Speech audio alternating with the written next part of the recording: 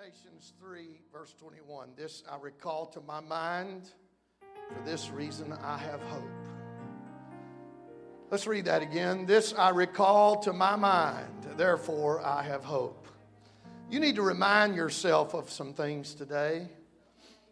You need to recall to your mind how good God has been to you. And for this reason, you can stand here in the house of God with hope today. Verse 22, he tells us what he recalls. It is of the Lord's mercies that we are not consumed, because his compassions fail not. They are new every morning. Great is thy faithfulness. God's been good to us. The Lord is my portion, saith my soul. Therefore will I hope in him. The Lord is good to them that wait for him, to the soul that seeketh him. It is good that a man should both hope and quietly wait for the salvation of the Lord. Somebody say, praise the Lord. Let's thank him for his word today. Lord, we praise you for this opportunity that we have.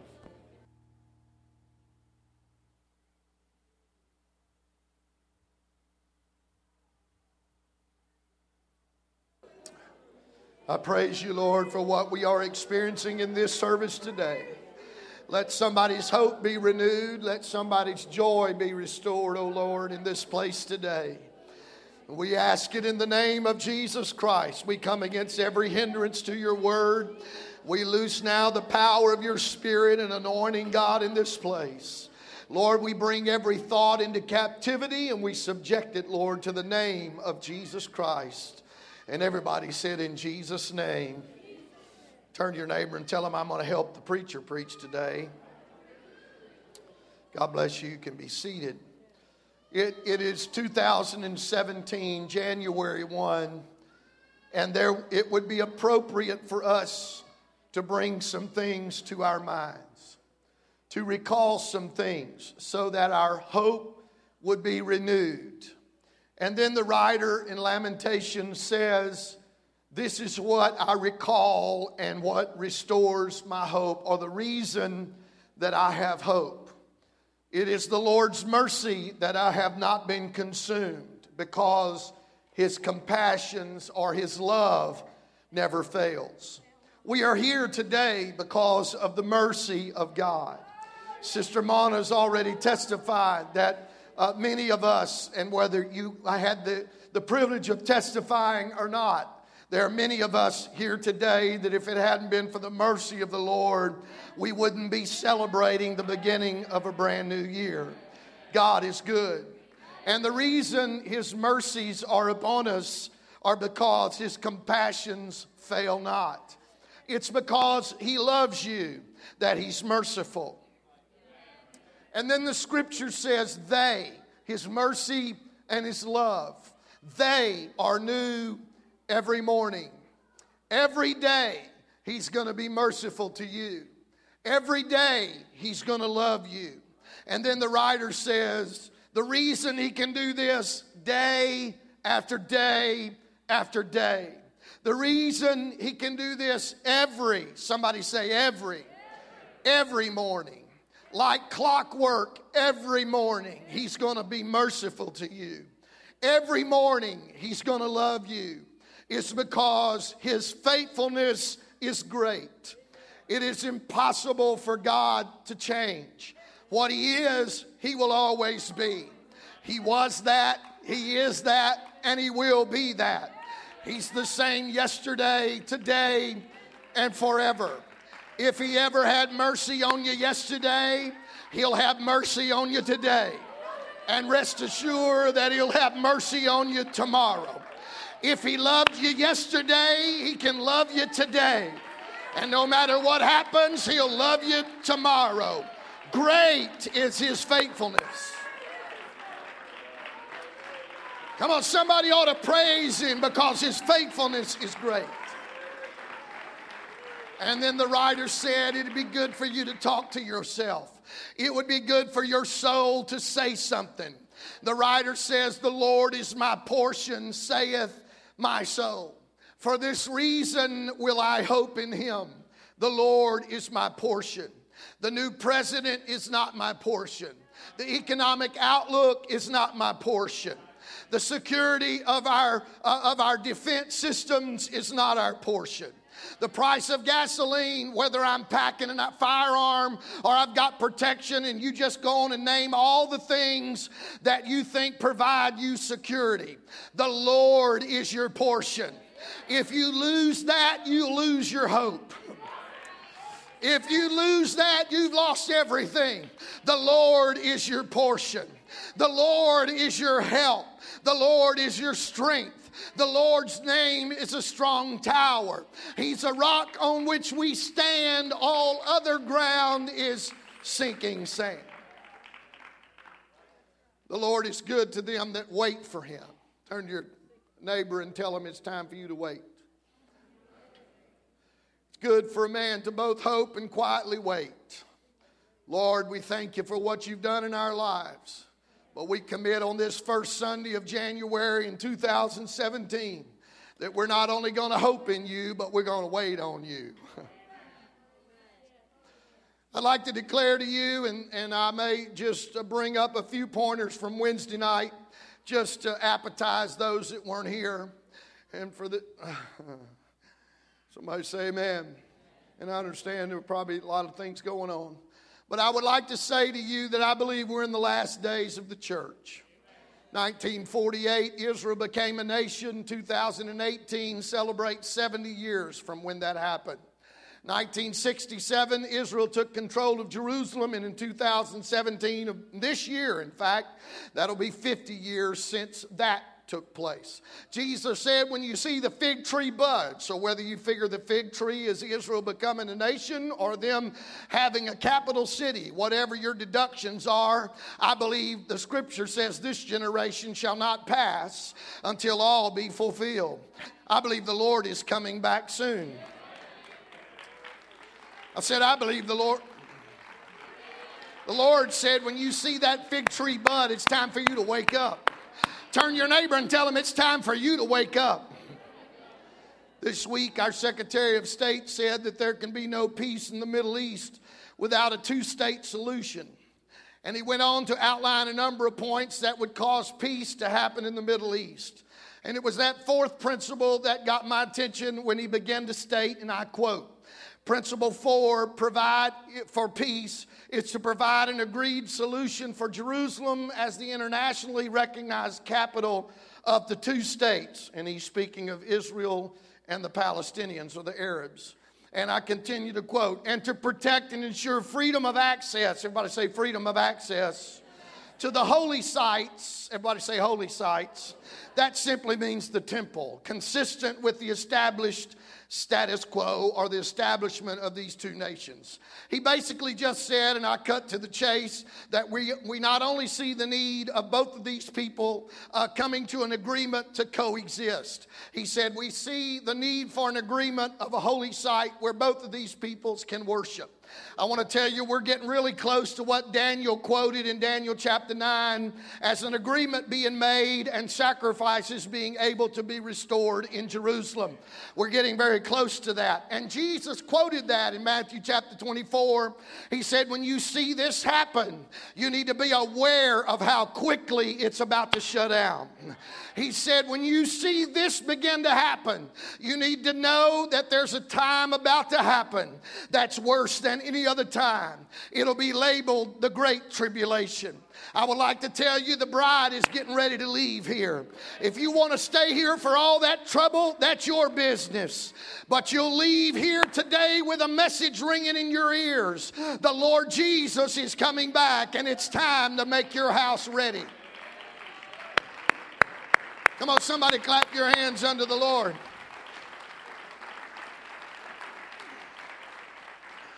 The problem today that I feel in the Holy Ghost, the Lord led me to Haggai chapter 1, verses 5 and 6. If you get a newsletter today, you'll read about this in an article I put in the newsletter. But I feel a danger as we approach the quick return of the Lord Jesus Christ, and He is coming quickly. I felt the Holy Ghost speak to me in the last few days that I'm not giving you enough comfort as a pastor. Be sure and full aware that I began to ask the Lord, how could I be a better comfort? And the Lord led me the words of Paul where he said, comfort one another with these words. He's not talking about hold your hand while you're having surgery. That's important. He's not talking about bringing over bags of groceries when the cabinets are bare, but that's important. The Bible says the greatest comfort we can have is to remind one another that Jesus is about to come back. So I rise to this pulpit today to bring comfort to this congregation. Jesus is about to split the eastern sky. Don't give up hope. Don't quit now. Don't stop now. Don't get unfaithful now. Don't bail out now. Oh, come on. Somebody clap your hands unto the Lord. Haggai chapter 1 verse 5 through 6 though. This is where I believe we are if we're not careful. I speak to folks here today and I move very quickly. Haggai chapter 1 verse 5. Now therefore thus saith the Lord of hosts, consider your ways. You've sown much and bring in little. You eat, but you have not enough. But you have not enough. My Lord, that's a good sermon to preach after Christmas holidays. You drink, but you're not filled with drink. You clothe yourself, but there is none warm. And he that earneth wages to put it into a bag with holes. How many would say, man, I've felt that way a few times. I feel like I'm planting stuff and nothing ever comes up. I feel like I eat and I never get enough. I drink, I never get enough to drink. I put on clothes, I'm not warm enough. You earn wages, you go to work, and you get a paycheck, but it seems like you're putting it in a bag with holes in it. How many know what I'm talking about? Haggai is talking to a group of people. Israel had been taken into captivity. And the Bible tells us through the prophets, in fact, Isaiah was one of them, prophesied that they would return, that God would bring them out. And Israel, the Bible tells us they come out of bondage. They were enthusiastic. They were excited. And the Bible tells us that somewhere all that enthusiasm began to fail. And Haggai had a problem. He didn't know how to get the movement moving again or to get the enthusiasm back. A nation had went to sleep. Years before, this nation had been captured, carried away in despair. They lost their hope. In fact, in Psalms 137, verses 1 and 2, we find where their emotional state is documented. Alongside Babylon's rivers, we sat on the banks. We cried and cried, remembering the good old days in Zion. Alongside the quaking aspens, we stacked our unplayed harps. Verse 4, oh, how could we ever sing God's song in this wasteland? There was a deep melancholy, a deep frustration that had shattered all the hopes and aspirations of Israel. Circumstances had risen and overwhelmed them. They were wallowing in failure. They were discouraged. But those same discouraged captive people were released by the mighty hand of God. They were happy. They were thrilled. Revival was in the air. We need that right now in 2017. Thousands had turned their backs on material comforts and personal prosperity. They said, you know what? We just want to be free. And God set them free. They turned their faces back toward the barren hills of Judah, and they were off to fight the good fight of faith. They were thrilled. Oh, how excited they were. But suddenly the flame began to die. And it will die in your heart also if you don't fan the flames. I came today to blow on the coals this morning. Some of you in your religious history, your greatest moments in God are in your yesterday. That ought not be. There ought to be a time today where you say, God has lit me up again. God has touched me again. I don't want it to die.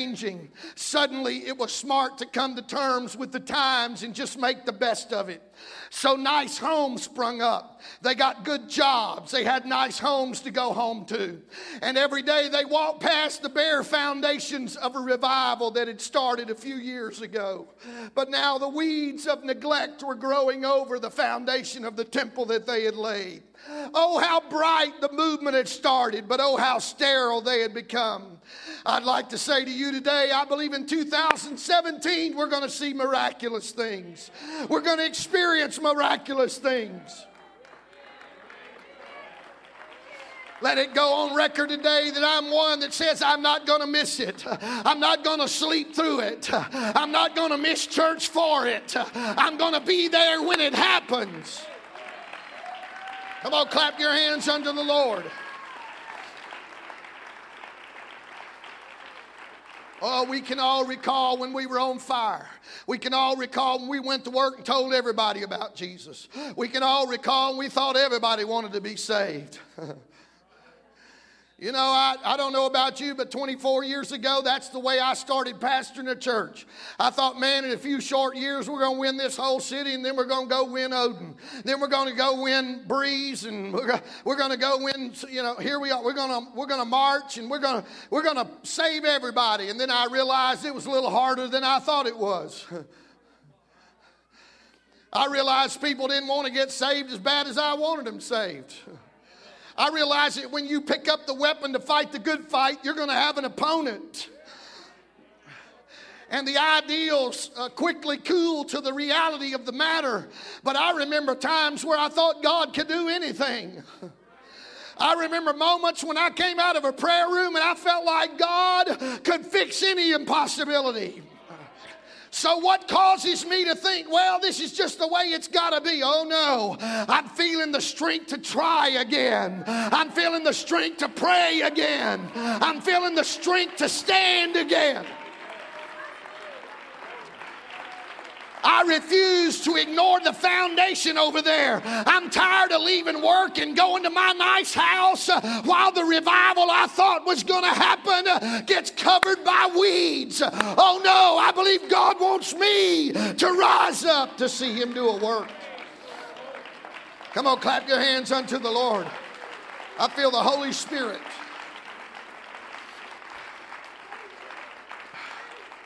Let me ask you, what's evaporated out of your soul? A stern, sobering, and awakening question, what's evaporated out of your soul? Let me ask you another question. Do you remember the glorious sense of emancipation? Oh yeah, boy, that went over good, didn't it? What I said was, some of you trying to figure out what I said.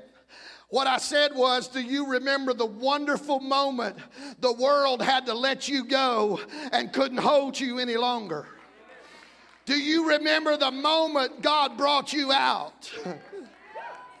That's what I'm talking about. Do you remember the joy of being an escapee? No, you're not hearing me. Do you remember the thrill of coming out of prison? The moment Jesus broke the chains. Oh. No, nobody could sit you down. Nobody could get you quiet. No, no, no. You were free.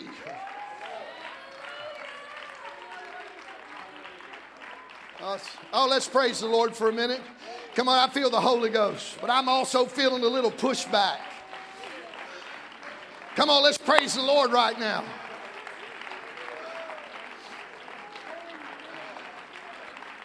I remember that old song. You may not remember it, but I remember it. Oh, they'd strike it up every once in a while in Alexandria.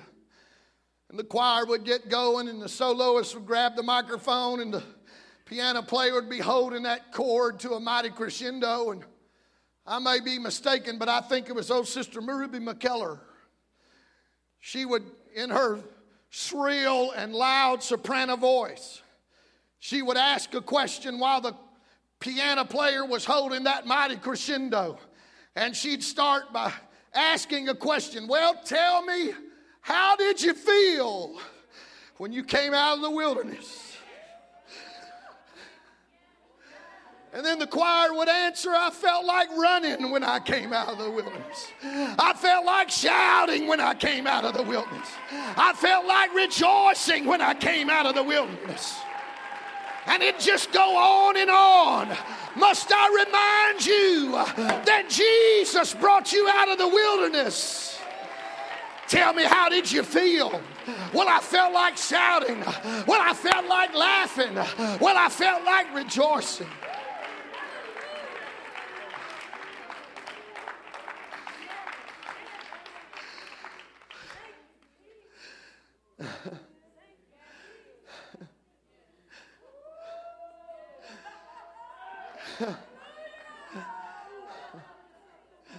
It sorrows my heart to know that all over this community today, people are going to be controlled in their religious experience. They're going to be told what to believe, and what to say, and what they can do, and what they can do, and what they can't do. If somebody says amen, everybody in the church is going to look at them. If somebody decides to forget the status quo and say, I need Jesus today, you're going to have to do it in their nice little order. There's a very controlled way you do all of that. But may it be said in this environment that there is a no control zone here. That this is a place where you need to understand that Jesus wants to touch you and Jesus wants to move on you. And if you'll respond, there's no telling what he'll do in your life.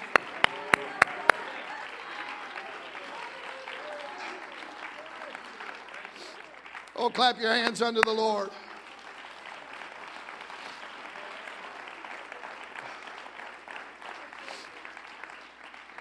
Israel, they prospered in material and physical things. The world was sneering at them. The task was harder than they ever thought it would be. But here we are today, and we're in the same condition if we're not careful. That God has brought us out. He's blessed us. Somebody say amen. And God's been so good to us at every turn. I owe him so much. I owe him everything. I owe him everything. It doesn't matter what this culture's doing. Doesn't matter what they say is appropriate in a church, and that doesn't happen anymore, and those gifts don't operate anymore, and miracles don't happen anymore. Let it be noted today that here's a church that's hungry for God. Not everybody's sneering at the supernatural. Not everybody's saying the gifts don't operate anymore. Not everybody's saying God doesn't answer anymore. I believe God is the same yesterday, today, and forever. In Luke chapter 21, and we're going to go there in just a minute. Luke 21:28 is where we're going to go. If they want to get it ready, don't go. But in Luke chapter 21, and I hasten to a close, Jesus said you need to learn a lesson from the fig tree. That's the chapter we're in. He began to give lessons on the signs of the last times, what would happen in the last days. He began with a lesson from the fig tree, and he began to expound on that. And he began to expound on the lessons of what would happen in the last of times. And he said, when you see the desolation spoken of by Daniel, and I mentioned it Wednesday night, then he also stated, and that was an agreement for the temple to be shared and sacrifices to begin to take place. And we're very close to that moment. And the Lord said it. Luke 21, Matthew 24, he said, when you see that happen that was spoken of by Daniel, know that the end is near. And then he said, when you see Jerusalem surrounded by armies, I want you to know we're getting close to that hour. Luke chapter 21, verse 28, though, he says, when you see these things to begin to come to pass, then look up. Lift up your heads.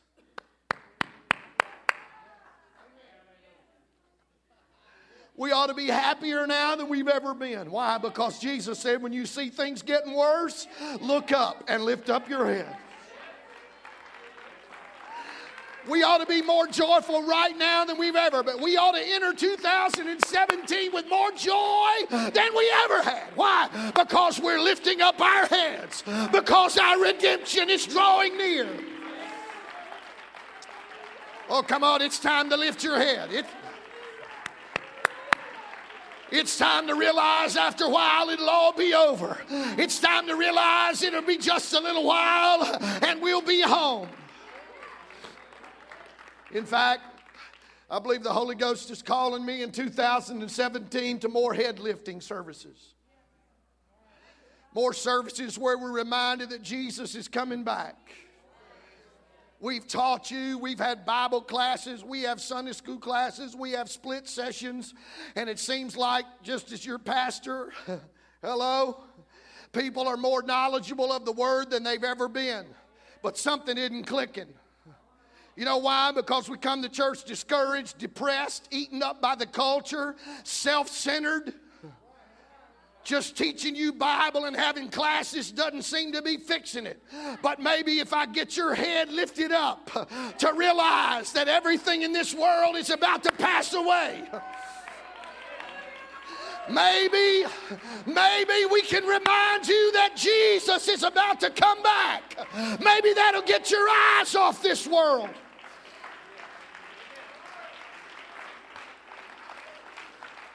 Oh, clap your hands unto the Lord.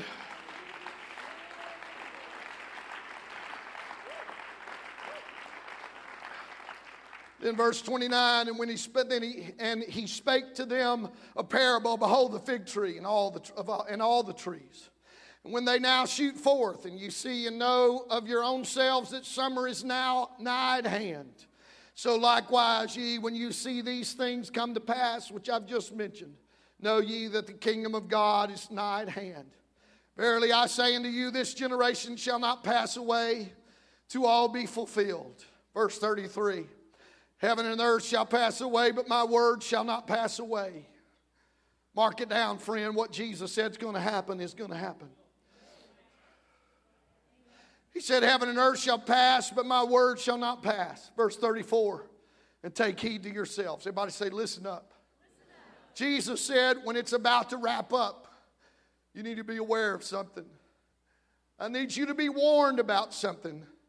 Take heed to yourselves. In the last times, beware, lest at any time your hearts be overcharged with surfeiting, drunkenness, and cares of this life, so that day come upon you unawares. The admonition for God's people was, he said, all this is going to take place, and make no mistake about it, there will never be a time when my word is not available. And then he said, beware. Everybody say beware. Beware lest at any time your heart get overcharged. Everybody say overcharged. Now, I don't know if you know what will happen if you hook up a 6-volt battery to a 24-volt charger. Yeah, we don't need a demonstration today, but that 6-volt battery is not designed to withstand that kind of power that's in a 24-volt charger. In fact, you're wanting to charge the battery, but what you'll do to it is the reverse. It will not get recharged, it will be destroyed. And the Lord said, beware that when all this starts happening, that you don't get overcharged.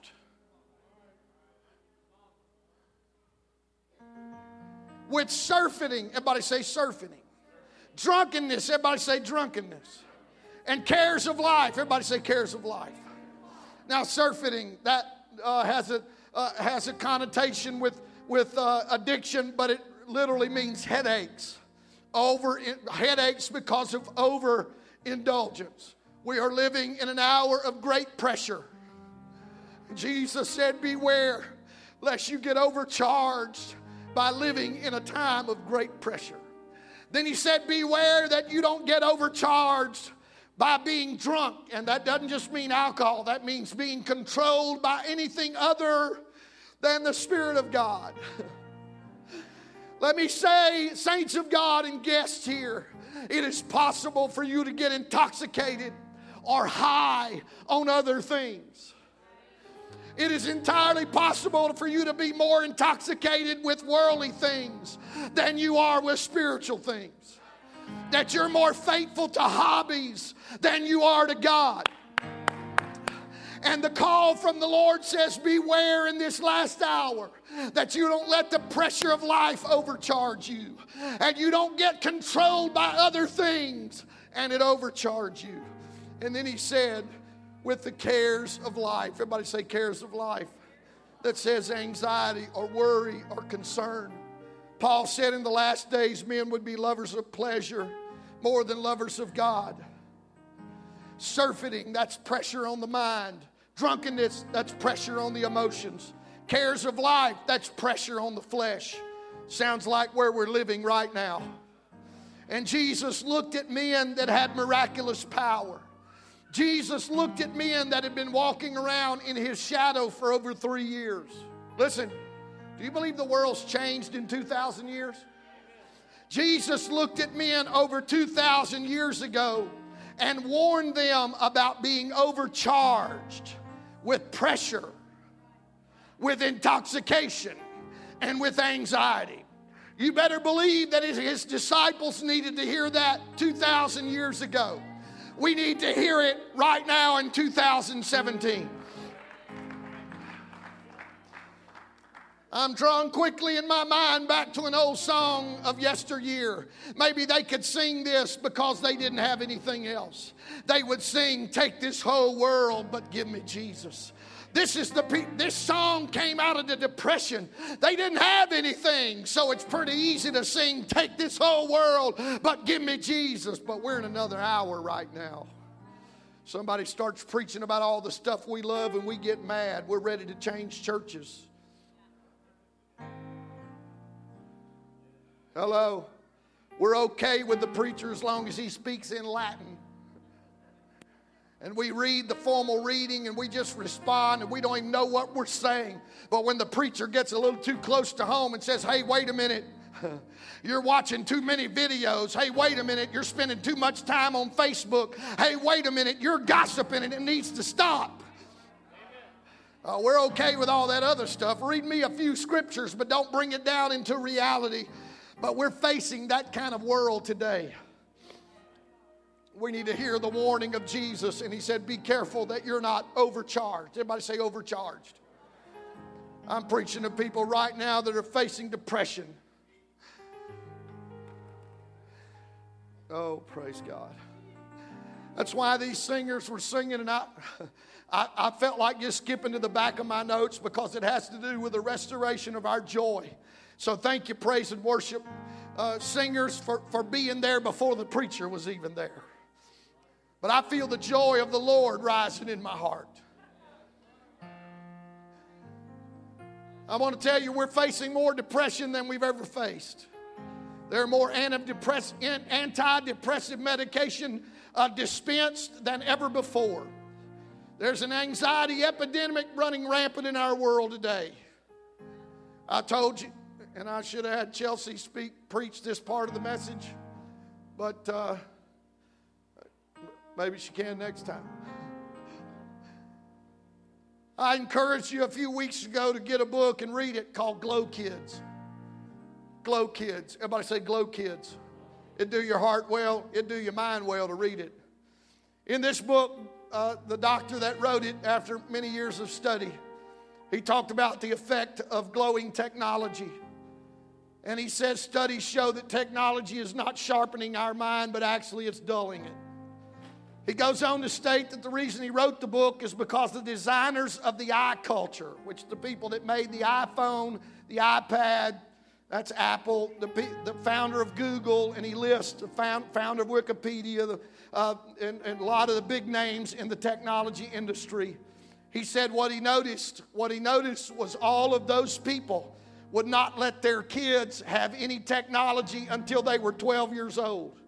He said that as I began to examine their lives, many of the designers of this culture that's eaten away at our minds, they were schooled in no-tech or low-tech schools. People think, oh, we need computers and iPads at every desk. And the men that designed this world, their parents sent them to a school that would not use technology. That's amazing. But the designers of the iCulture said, we are in a war for your eyeballs. They are in an all-out competition to grab the eyeballs of every child. Dr. Kaddaras goes on to say it's damaging verbal skills. He said we've done, and he mentions multiple studies. He said we gave books to 130-something young men, 160-something young ladies, and he said they couldn't even read for about 20, 30 seconds until they began to get distracted. Say what you want to, but I'm rising to this pulpit to say I've noticed it damaging your verbal skills too. It happened in this service. Brother Kyle started this service out and said, let's thank the Lord for what he's done in 2016. And I started counting. It was about 18 seconds. And then we were done. Do you remember that? Everything got quiet. We can't even talk to God for more than 15 seconds. You know why? Because we don't have anything to hold our attention. But where is the force of that old song that was written in yesteryear? Shut in with God in a secret place, there in His presence, beholding His face.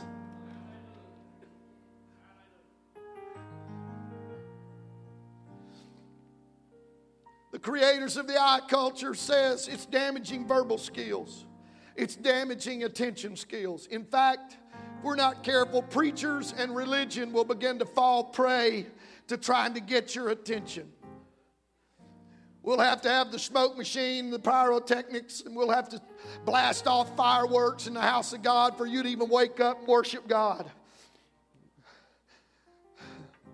Sensitivity to stimuli is at an all-time low and decreasing at an alarming rate. Did you hear that?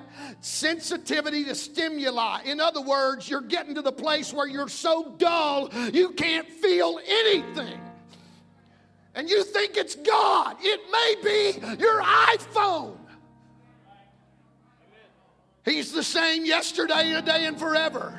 We are losing the ability, Dr. Kadera says, to think logically and distinguish between reality and fantasy.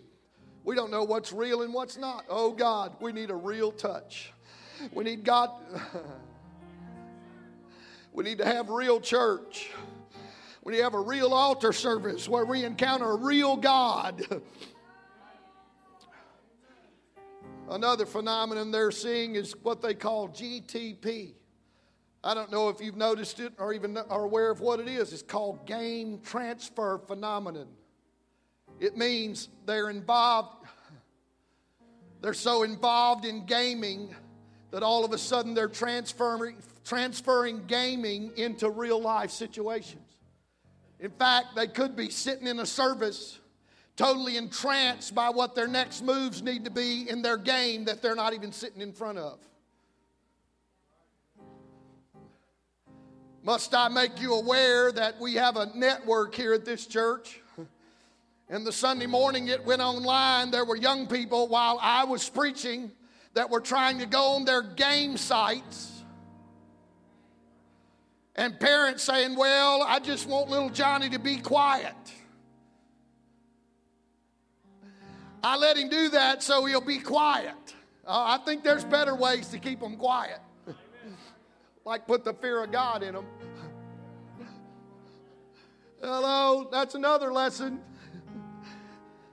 People sitting in church, here kid, play this. You know what you're telling that kid? What's going on is not important. No wonder we got adults playing through church. You know why? Because we taught them at a young age, play through church.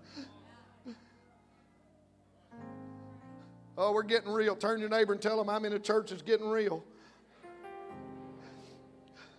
What happens when anxiety of life is more than we can handle? I'm not talking about what the Lord puts on us. You can quote Romans 8:28 all you want. All things work together. Anybody believe that?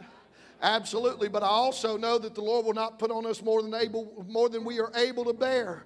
But notice, the Lord's not putting some of that stuff on us. You quote that all day long about the burdens you're bearing, but most of your burdens are not ones the Lord put there. You put them there. He didn't tell you He would allow you to bear the burden that you put. He said, I will not put on you more than you are. I think it's time for you to start unloading some burdens. What is it? I've quoted a lot of old songs. I probably should have just sung this message today. That old song says, take your burdens to the Lord and do what with them? Joy of the Lord is my strength. The pressure of life robs me of my joy. Somebody say amen. So today I think it'd be appropriate on the first day of this year that we say to the Lord, Lord, I'm going to lay down my discouragement. I'm going to lay down my anxiety. And I know it's real. Some of you are facing physical problems and all it does is cause your mind to worry. But I want to tell you something. We're headed to a better place. We're headed into a better world where there's no more pain, no more sorrow, no more tears. There's no more night. Oh, let's praise the Lord for a little while right now. Come on.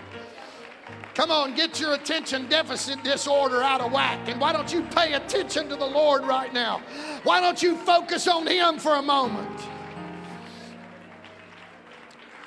Come on, let's focus on Him for a moment. Lord, lift my eyes above the shadows of this world. The Bible tells us the Lord knows our frame. Everybody say, the Lord knows my frame. Isn't this a beautiful building?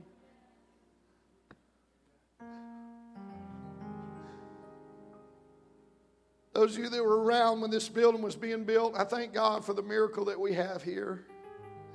We're going to see more miracles. I thank God for this building. But I want to say to you today that what's holding up this building cannot be seen. No. I said what's holding up this building cannot be seen. You just see the outside of it. And let me remind you that the Lord says, I know your frame. I know how much you can hold up, because He was there when the foundations were laid of your life, and He knows where the beams are. And what's holding up this building cannot be seen. I want to tell you what, if it had not been for the Lord's love and His mercy, we wouldn't be holding up either. Some of you think, well, I don't have much to be joyful about or praise God about. Well, I want to remind you that the Lord's been good to you. And let me just give you a few things that I felt the Holy Ghost say to me to say to you today about 2017, about us being carried away or being overcharged with surfeiting, with intoxication, or with the cares of life. I think it's important that we live one day at a time. This is the day the Lord hath made. I will rejoice and be glad. What? In it. You know what that means? The anxiety of yesterday needs to be forgotten. I don't know what tomorrow is going to hold. In fact, the Word says about tomorrow, take no thought of it. So yesterday is already closed, and tomorrow I shouldn't even be thinking about. So if I have nothing to worry about in my past, and I should not even be thinking about tomorrow, man, how happy should I be today? Yesterday's gone. Tomorrow will take care of itself. You can't look at tomorrow's problems with today's grace. There will be a shortage every time if you try to look at tomorrow's problem with today's grace. You can wear your head out by thinking, I wonder how bad it's going to get. I wonder how horrible it's going to be. My grace is sufficient for you is today's answer. I want to tell you, Jesus can bring you through any problem. He can give you joy in the midnight hour. He can give you strength right now for whatever you're facing.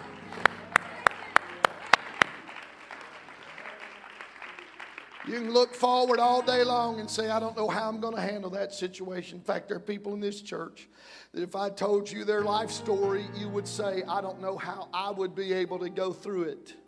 But by their own admission, they would tell you it's only by God's grace that I'm here today. God has promised you the grace that you're going to need for today. Another thing I felt the Holy Ghost say to me, I feel very importantly to say to you, letting go doesn't mean you're giving up.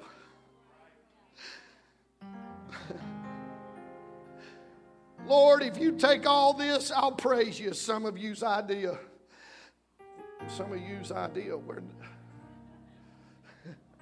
Lord, I'm starting to talk like the folks in which I minister. I thought I'd speak in a heavenly language, and I'm starting to talk like Southern Illinois folks. Lord, if you take all this, then I'll praise you. It's what some of you have been saying. Lord, if I'm not depressed, I'll work. It's what the singers were singing about this morning. There's joy in this place. There's freedom in this place.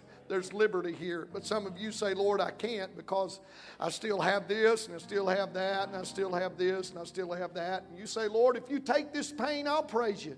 But I want to say to you, you praise God where you are, and you'll realize that the God of the mountain is still God even when you're in the valley. We're going to be sitting here all day long if we say, Lord, if you take care of all this and all that, then I'll really focus on. No, we need to let go. That doesn't mean we're giving up. It means, Lord, I'm giving it to you. I'm hurrying. I know I've been going longer than I want, longer than I even have energy for, because I'm wearing out. But I want to remind you, anybody remember Jacob? Yeah, Jacob, the Bible says he wrestled with... He said, I've seen God face to face. People say it was a theophany or an angel. The Bible says it's the angel of the Lord. But all night long, Jacob wrestled with the angel of the Lord. And the day was breaking, and he said, and the angel said, let me go, for the day breaketh. And Jacob said, I'll not let you go unless you bless me. Does anybody remember what happened right after that? That angel smote the hollow of his thigh. And the hollow of his thigh was out of joint the rest of his life. Listen to that. Did you hear that? There was something that crippled Jacob for the rest of his life. And I want you to remember today, you that say, well, I don't know if I've got enough joy today. God never took the cane from Jacob. From that day forward, the Bible says he halted or he limped on his thigh. God never took his cane away. And some of you are waiting to praise God until God takes your cane away and you can run around the church. Why do we always focus on our bad leg? Why do we come to church and always focus on our lame leg? Jacob walked with a cane the rest of his life, but he never lost his faith. I think it's time to start focusing on our good leg. Wow, that's revolutionary, to come to the altar and not give God a list of all of our problems, but to say, Lord, I thank you for what you have done. I thank you for my good leg. Well, I can't hardly get my breath, but I thank you, Lord, for my good lung. I thank you, Lord, for my good leg. I thank you, Lord, for my good eye. Come on, church. We don't have a right to be discouraged. God's been good to us. I don't know about you, but I'm going to start 2017 off with praise in my heart, with joy in my feet. Oh, come on, stand up and worship God. Come on, stand up and worship God.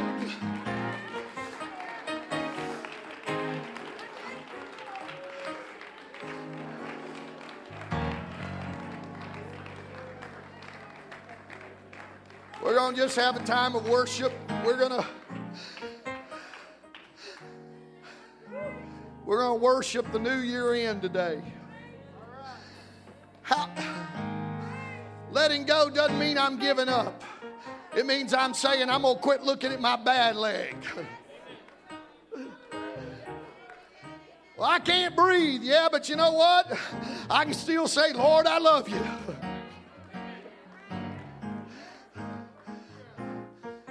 Let me remind you, how did Jesus deal with pressure? You may not be aware of this, but you remember the night he went into Gethsemane? And he prayed 3 hours. You know the word Gethsemane means pressure. Pressure.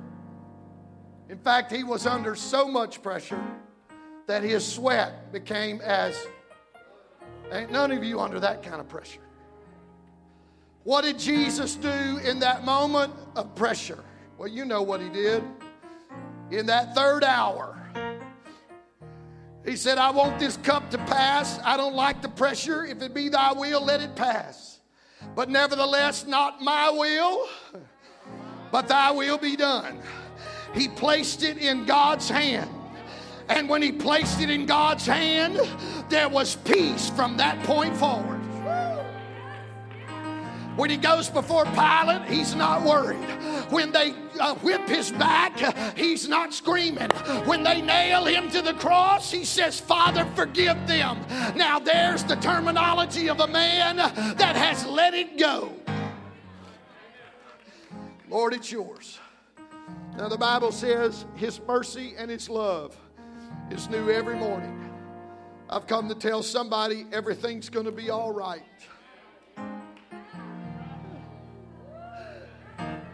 You're wondering what the message is for today? If I could just, you say, well, you could have preached it a lot shorter, preacher.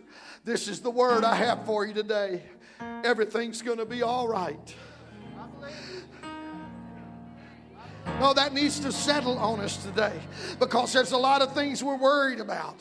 There's a lot of things we think about. And what does God command us to think about? Think about those things that are pure and lovely and godly and of a good report. Quit thinking about stuff you need to worry about. Everything's going to be all right. My love is new every morning. My mercy is there every morning.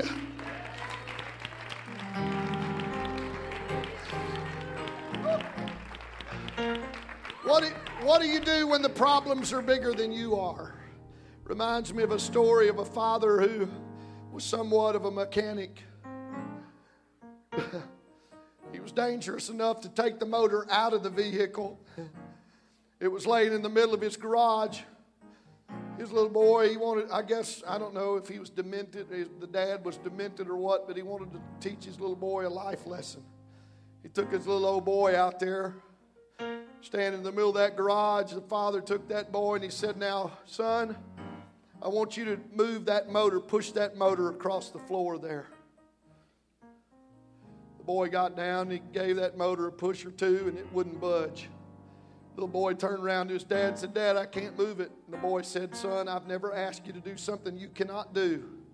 I want you to move that, I want you to push that motor across the garage floor. I need you to get over there against the wall. He said, I want you to use all the available resources you have, son. I want you to do everything you can do to get that motor across the floor. And that little boy got down on his knees, and he got down like a football player, and he started trying to push that motor across the floor, and that motor would not budge. He got up distraught and said, Dad, about 3 times he got, Dad, I can't move this motor. And the dad said, I've never asked you to do something you cannot do. Use every resource you have. Do everything you can do to move that motor. And that boy finally threw his hands down, tears running down his face, said, Dad, I can't do it. And he said, son, you can do it. He said, 3 times you've tried to move that motor across the floor, and never once have you asked your daddy to help you. Let me ask you, how much are you trying to push? How much are you trying to make things happen? And not once have you ever asked your Father to help you. I want to tell you, you can do all things through Christ that strengthens you. The doctor doesn't give you a good report. You can make it. Why? Because your Father can help you push it. Come on, you lose your job, you can make it. Why? Because you've got a Father. Come on, somebody ought to praise Him right now. Come on, you've got a resource. You've got a help.